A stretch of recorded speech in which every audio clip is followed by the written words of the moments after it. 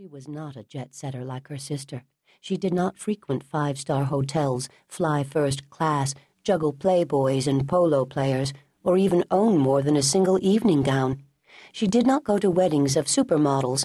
Cass's last boyfriend had been a journalist, not a rock star.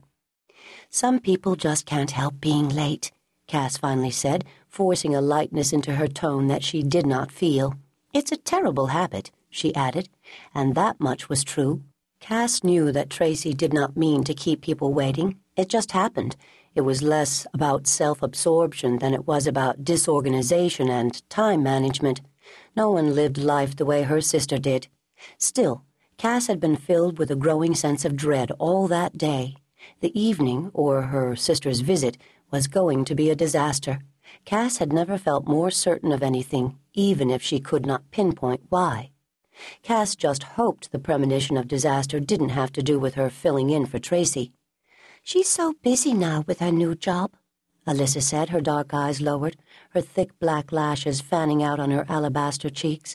She was the spitting image of her rock star father, Rick Tennant, who was currently on a world tour and somewhere in the Far East. Cass hoped that was so. Sotheby's seemed like the perfect job for her sister. She could mingle with the rich and famous, while her employers benefited from her celebrity status and her celebrity associations. Since her marriage, and even more so since her divorce, Tracy had been a fixture on the society pages of major magazines. Tracy's marriage to Rick had been over in less than 3 years. Cass regretted, for Alyssa's sake, that it hadn't lasted. But Alyssa was the best thing that had ever happened to her, and she loved her as if she were her own daughter. In fact, sometimes she forgot that if Tracy wanted to, she could saunter into their lives and whisk Alyssa away without even an explanation, which, of course, Cass prayed she would never do.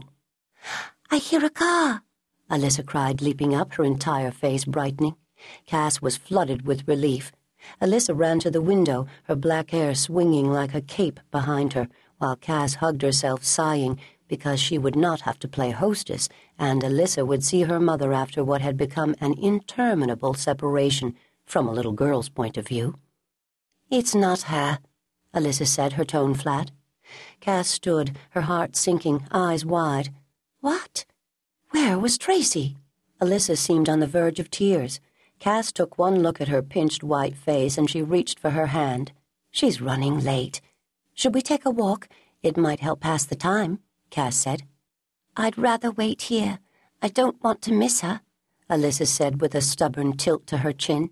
Before Cass could suggest another diversion, there was a soft knock on the door, and Aunt Catherine appeared, holding a silver tray in her hands.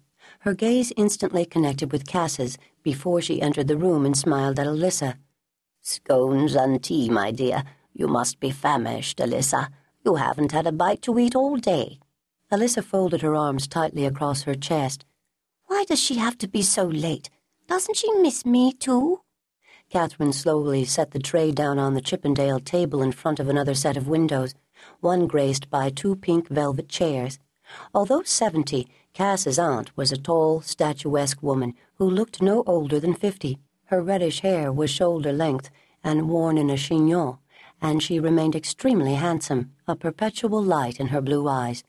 Even clad simply in gray trousers, a white blouse, and a darker cardigan, she had the carriage of a very noble, self-assured, and self-sufficient woman.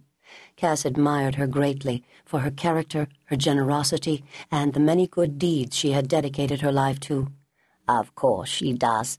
Our guests will be arriving at 7, and knowing your mother, who needs a good hour or two to dress for this kind of event, she will have to arrive at any moment," Catherine said, smiling. Alyssa wandered over to the table and stared at the scones. She had been so excited that morning she had gotten sick after breakfast, and Cass had let her stay home from the exclusive all-girls school she attended. Cass went to her. "Of course she misses you, sweetie. She's your mother. No one is more special to her, believe me. But working for Sotheby's can't be easy. They send her all over the world. I think she was in Madrid just a few days ago. Your mom is probably very tired, sweetie, and really nervous about tonight." Alyssa looked her right in the eye. "She was in Vogue again, with a new man. Does she have another boyfriend?" Cass blinked. She'd obviously missed that last